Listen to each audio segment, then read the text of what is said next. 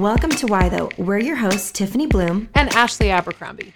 We land somewhere in between Mother Teresa and Biggie Smalls, and we're just wondering, why though? We all have questions, from our existential crisis curiosities to our, hey girl, why your eyebrows look so good though? And we want to tackle all of those questions with you.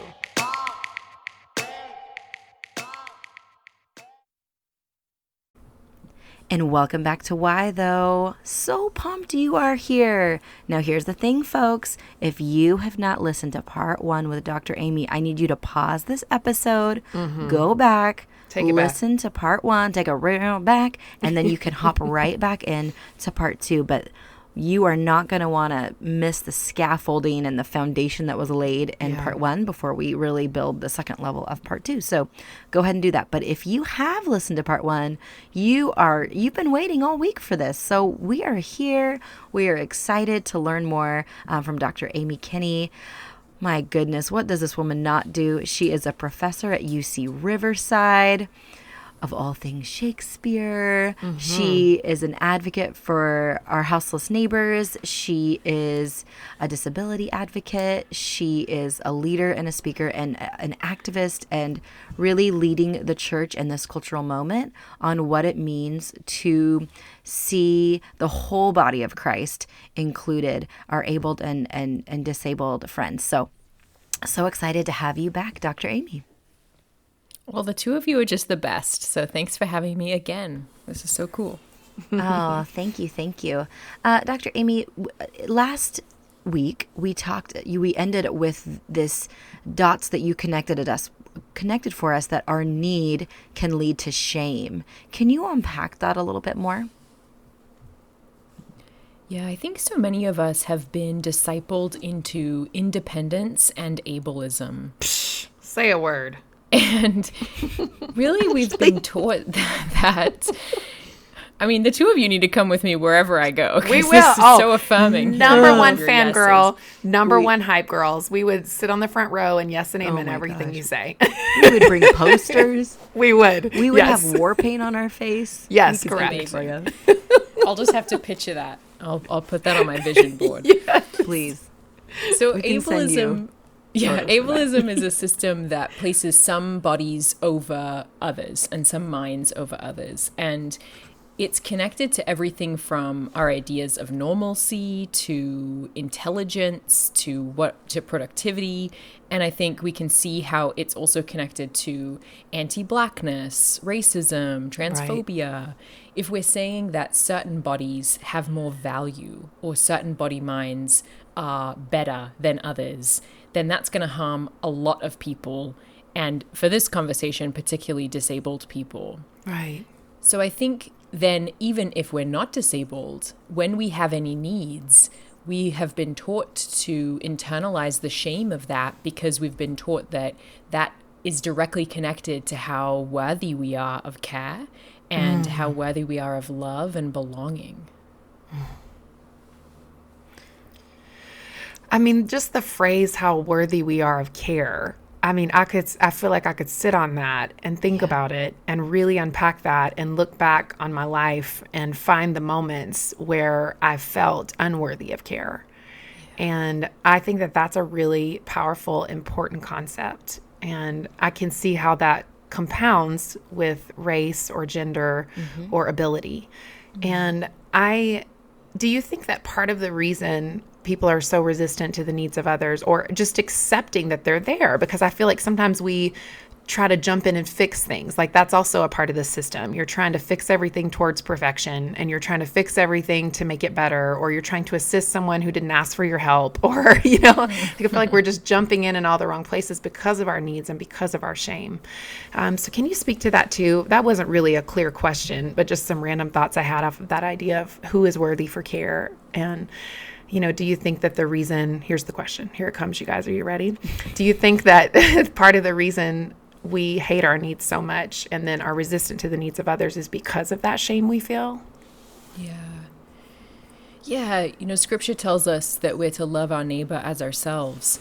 And most of us don't love ourselves. Right. Yeah. So no wonder we don't love our neighbor. Right. We have internalized this idea that we are less than anytime we have a need or anytime we have a desire. And we are constantly on the hamster wheel of performing how worthy we are, that we have to post on Instagram or comment on Twitter or, just send out a Christmas newsletter to prove what we're up to and how that is worthy of us being accepted in the communities that we want to be a part of. Right. I think this works out for me as a disabled woman when people come up to me and, either pray for me without asking or without my consent, or they assume that I don't want to be disabled, or they'll just push my wheelchair from one side of the room to the other, not recognizing, I'm sitting in that and I might not want to be moved. It's that idea of patronizing and infantilizing, thinking that someone is less of a human than you are, and so therefore you know better than them what they need. Wow. I think the construct that we live in, especially, I feel like, I hope this is okay to say, but especially in the Western world, this performance, as you said, hierarchy, what makes the most money, what looks the most polished, we're constantly looking up of like, who's above us, how can we reach that? And Ashley and I have talked in the past of how, especially in the past 30 years, how TV has veered toward the rich and famous, and that's what we're fascinated by. So there's all the eyes are looking up of like, how can I get to the next level, rather than looking around us or looking to those who might not have anything to advance our agenda, but our job is to be here and love and be present. And that is so against the American way. That's so against the Western way to simply be present, because that's not productive, as you said, Dr. Amy. Why would we celebrate the ordinary when we could celebrate what looks capable of worth? Like, oh no, we're only celebrating that because they have done something great or they've accomplished something. So I think this world we live in has, this culture that we live in has seeped into the church, and now the church says faster, stronger, better. And if you're not, then what are you doing with your life? What are you doing with it? And I think that is just eating away at our understanding of love, because we've made everything so conditional. Totally. And we want a magician, not a messiah. Uh-oh. Oh, come on. Oh, wow. She said it. She showed this. She said we want that. a quick fix-it. We want a pill. We want a magic trick to polish our lives into influencer ready, instead of the slow, messy pace that Jesus operates at. Gosh.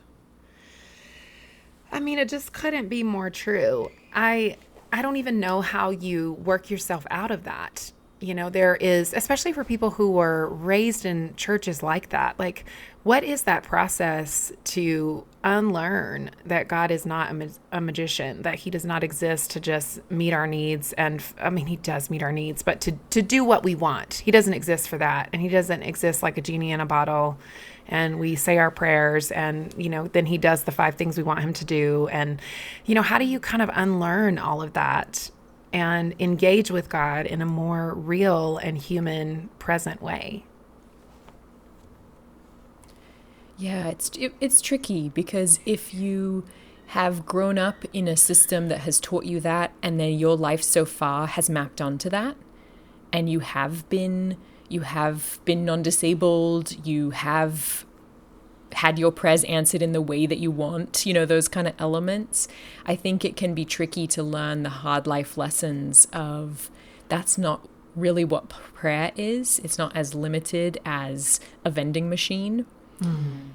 And I think one of the ways that we get out of that toxic theology is to listen to disabled people in our communities and to learn from their wisdom, instead of trying to just fix them or trying to teach disabled people lessons about this magician God. Maybe learn from the lived experience of disabled folks. Exactly. And I think even worse, painting them out of the picture altogether. Right. I think we want things to make sense, and we want A plus B to equal C. And just as you have said so perfectly and so eloquently, that's just not how life works. That's right. not how life works. We're setting ourselves up for such disappointment in understanding who God is when we do. Yeah. Right. I love the way your book is laid out too, because, you know, after every chapter, you do a reflection and a response, which I love that. But then you also have a top 10 at the end of every chapter. And what made you want to include those? Because I think they are fascinating and interesting and deeply convicting for people who are not disabled to read these and understand, you know, how we sound, like the words that are coming out of our mouth, how they actually sound to others. So tell us about that top 10, because I think that's connected here. I wanted to add a little bit of levity to the book. I realized that reading about a lot of my trauma in churches and elsewhere in my life and a lot of the ableism that I've experienced can be really heavy. Right. And I wanted there to be a lightness and also use humor as a tool to invite people into what my life is like. Right. And I wanted to make it clear that it's not cool to say any of those things to disabled folks. So there are lists of remedies people have recommended to me to not be disabled, everything from sleep with a bar of soap to hit your leg with a hammer.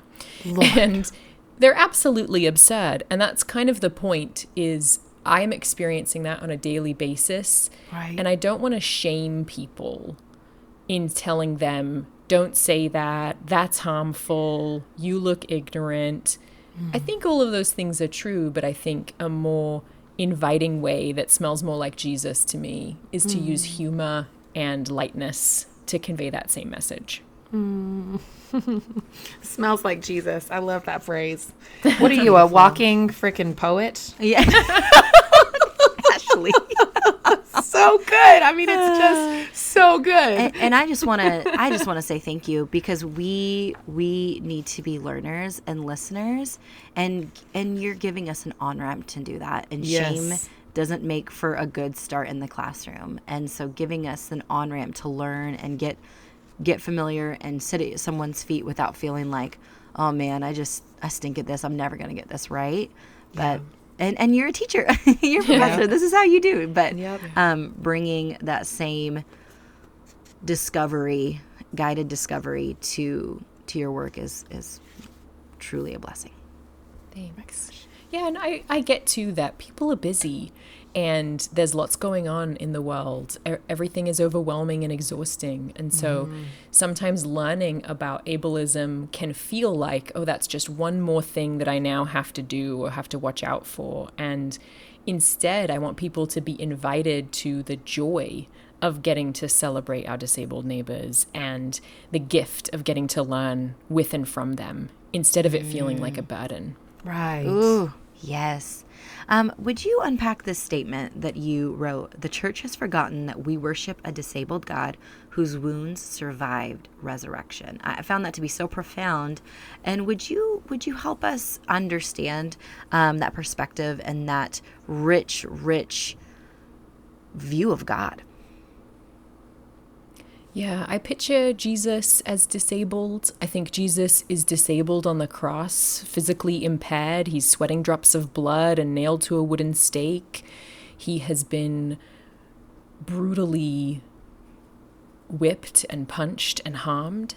And he's also disabled in a social sense. He has the stigma of a person being crucified in the ancient world. And then when he's resurrected, we see that Thomas is trying to gaslight the women, telling them, no, that didn't happen. I don't believe it until I see Jesus's wounds. And Jesus rocks up and says, put your hands in my side, look at my wounds, and blessed are those who haven't seen and believed. And I think that image of Jesus's wounds surviving resurrection is really important, because we usually don't call Jesus disabled because we've separated that word from characters and people in Scripture. But Jesus is disabled there. He's disfigured. And that's the only example that we have of an imperishable body, of a body that has survived resurrection. And I think it's really important because it tells me that my disabled body emulates the crucified Christ. Right.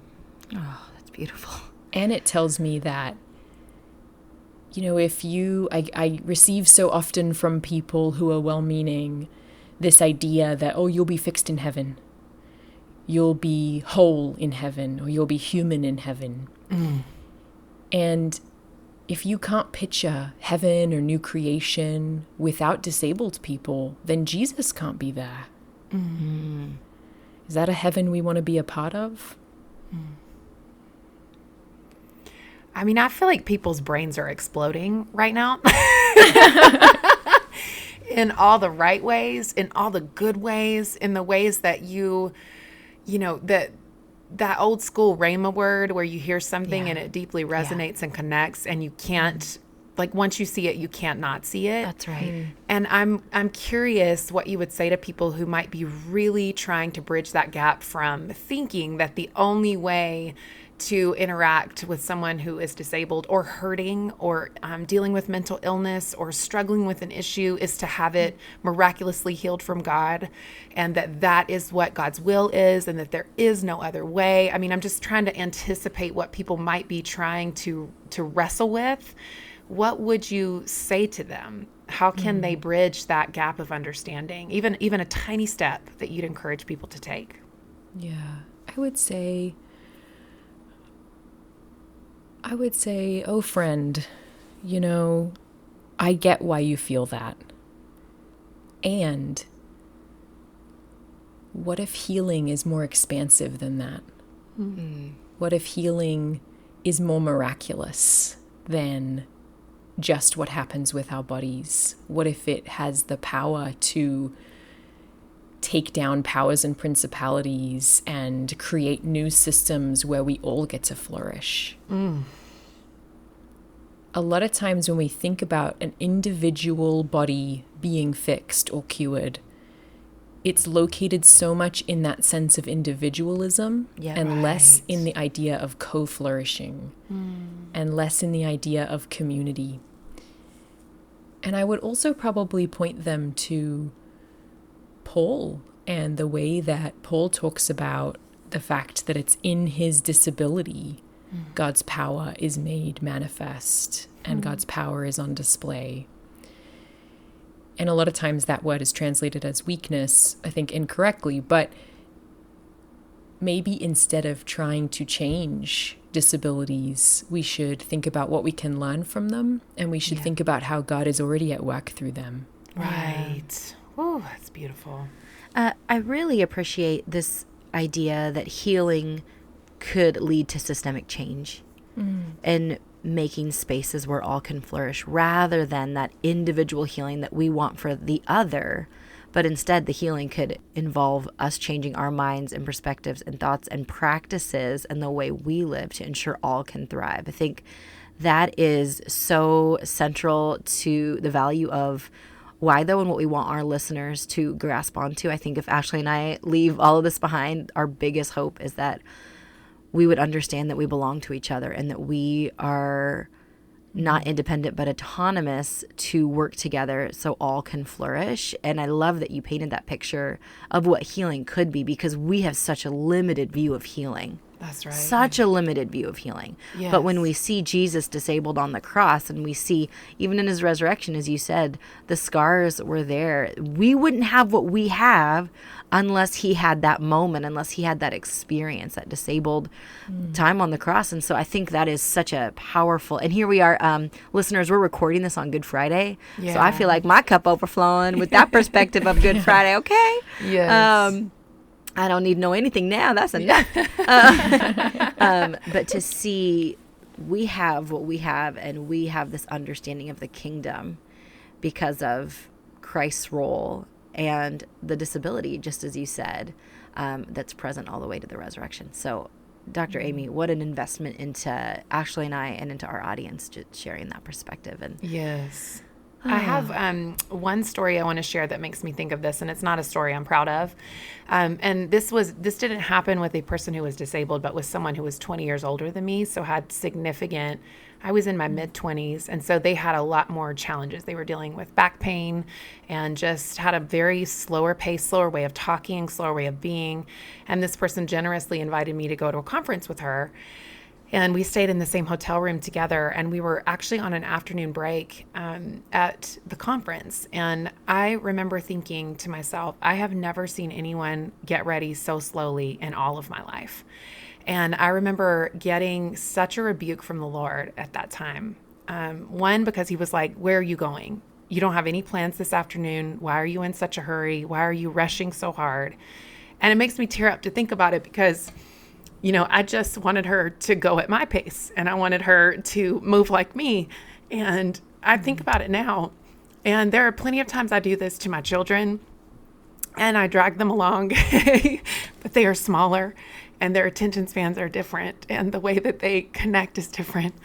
And I think about all those times that I have wanted someone to be like me. So it would make my day go faster. It would make things more efficient. It would make things go better. And I wouldn't do that and have not done that to someone who was disabled in my life. But I think about all the times that I do that to someone who has a different pace, a different rhythm, a different idea of what success is, a different desire for an outcome. And I have felt so much shame when people have pushed me beyond my borders and pushed me beyond my capacity and rushed me to keep up with them. So one of the things I'm thinking about in our conversations that we've had with you, Amy, is this idea that you've talked about today of community and recognizing that our way is not the way. Yeah. And that our way of moving and being and breathing in the world is not the be all end all. And that we need to make room for one another in our different lifestyles, in our different seasons of life. I even think about how much less my capacity is now with having 3 kids under 7. I mean, Amy, you know that because I've had to cancel on some dinners and reschedule because, the kids got sick or something happened or I couldn't get a sitter. And, I think that those are the things that we want to do better. That's what it means to be a good neighbor, is to recognize that my way is just a way and that I need to hold better space for others who have a different pace and a different way of doing things. And I need to relax and lean into it rather than speed it up and strive and push. And I need others to do that for me. And so I just really appreciate the tender space that you open up, not just for us to better understand those who are disabled, but for us to better understand those who are different. Yeah, totally. And what I hear in that too is maybe even some lingering fears of, well, I don't want to be moving at that slow pace. Right. And I think that too is really underneath the surface when people are approaching me with these prayers or potions or curative remedies. It's a fear that they too will become disabled one day. And say more. I think about perfect love casts out fear. And what if we loved our neighbor enough to cast out the fears that we have of moving at a pace or acting in a way or becoming disabled? All of those things that maybe we're afraid of deep down, but we don't want to actually admit. Right. And what if we loved each other enough to be able to cast out those fears? Right. Oh, can you imagine how much better we would all be mentally and emotionally if we did create a safe space for people to do it different, to go slower, to be where they are? I feel like we would be so much better at growing together and being together. It's a beautiful picture that you create for us, Amy. I love that idea, Amy, of the goal isn't don't be like me. Let us love each other as Christ invites, and let us flourish together. Let us commit to flourishing together. Yes. It's an about face, such a 180 from the selfish nature we all have within us. And it's a reminder that we're participants in our own becoming, that we don't get to just have this mental furniture of I love God and that's enough and I love the Lord. No, there is such an ongoing redemption and resurrection necessary in all of us so we can ensure everyone has space to thrive. Dr. Amy, it has been an absolute pleasure to have you, an absolute pleasure. And we are so excited that others get to continue learning from you through your book. My Body is Not a Prayer Request, available wherever books are sold. Where else can folks find you, Dr. Amy? Sometimes I'm on Instagram at Dr. Amy Kenny. Sometimes not, because, you have to have some self-care and whatnot. Amen. So, and that's not the place to do it, I'll tell you what. Exactly. God forsaken. Anyway, but we'll look for you there. What anywhere else? And then on my website, which is amy-kenny.com. And on there's resources and different ways to be practicing including disabled people in your communities, just to take it kind of from the abstract into action. Yes. And if there's like one book I would recommend to every human to read, it would be this one. And especially if you are a ministry leader or a pastor, or you just love your faith community, but notice that it's not as open and welcoming, this is what you need. Do Required a book club, reading. do a small group, take people through it, buy a copy for every single staff member at your church. Yep. Like, make sure that people have this book in their hands, and you absolutely will not regret it. And Amy, thank you for being who you are in the world and making us all rise with your gentle tenderness and your fierce love and your wonderful humor. We appreciate you and love you. Wow. Thank you so much for having me. It's been a real gift. Thank you. We'll see you next week. Why the listeners? Bye-bye. Bye-bye. Hey, listeners, remember to subscribe and comment. It helps others to find the show. To learn more about Tiffany's writing, speaking, or books, visit TiffanyBloom.com. To learn more about Ashley's writing, speaking, or books, visit ashabercrombie.org. See you next week.